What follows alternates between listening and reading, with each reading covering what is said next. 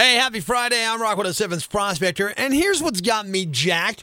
The story of the part-time police officer from Ashley and 44th who got into trouble at the Drunken Country the Jason Aldean concert at Montage Mountain has me all riled up. And some people are saying, you know what, so what? He got drunk and he made an ass of himself. Well, he did a little more than that. Yeah, he was probably drunk, but he had at least 2 physical altercations and was walking all over the parking lot calling women offensive names for absolutely no reason without provocation.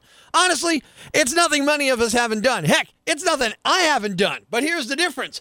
I am not a cop. Yeah, we all get to make mistakes, but when your job is to enforce the law, guess what? Your mistakes are magnified. They're going to cost you more, and you know what? They should. Yep. I think cops, judges, people like that should be held to the highest standards. They enforce the laws, okay? They're supposed to be the shining examples. That's why I get all pissy when I see cops running lights, or why I get all upset when judges leave the scene of an accident and then act indignant when we question them about it.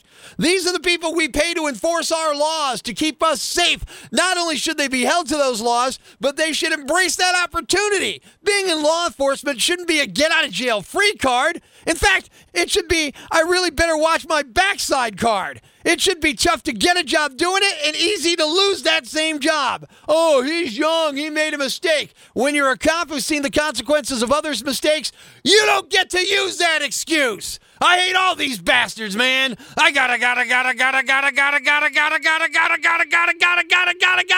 go crazy, man.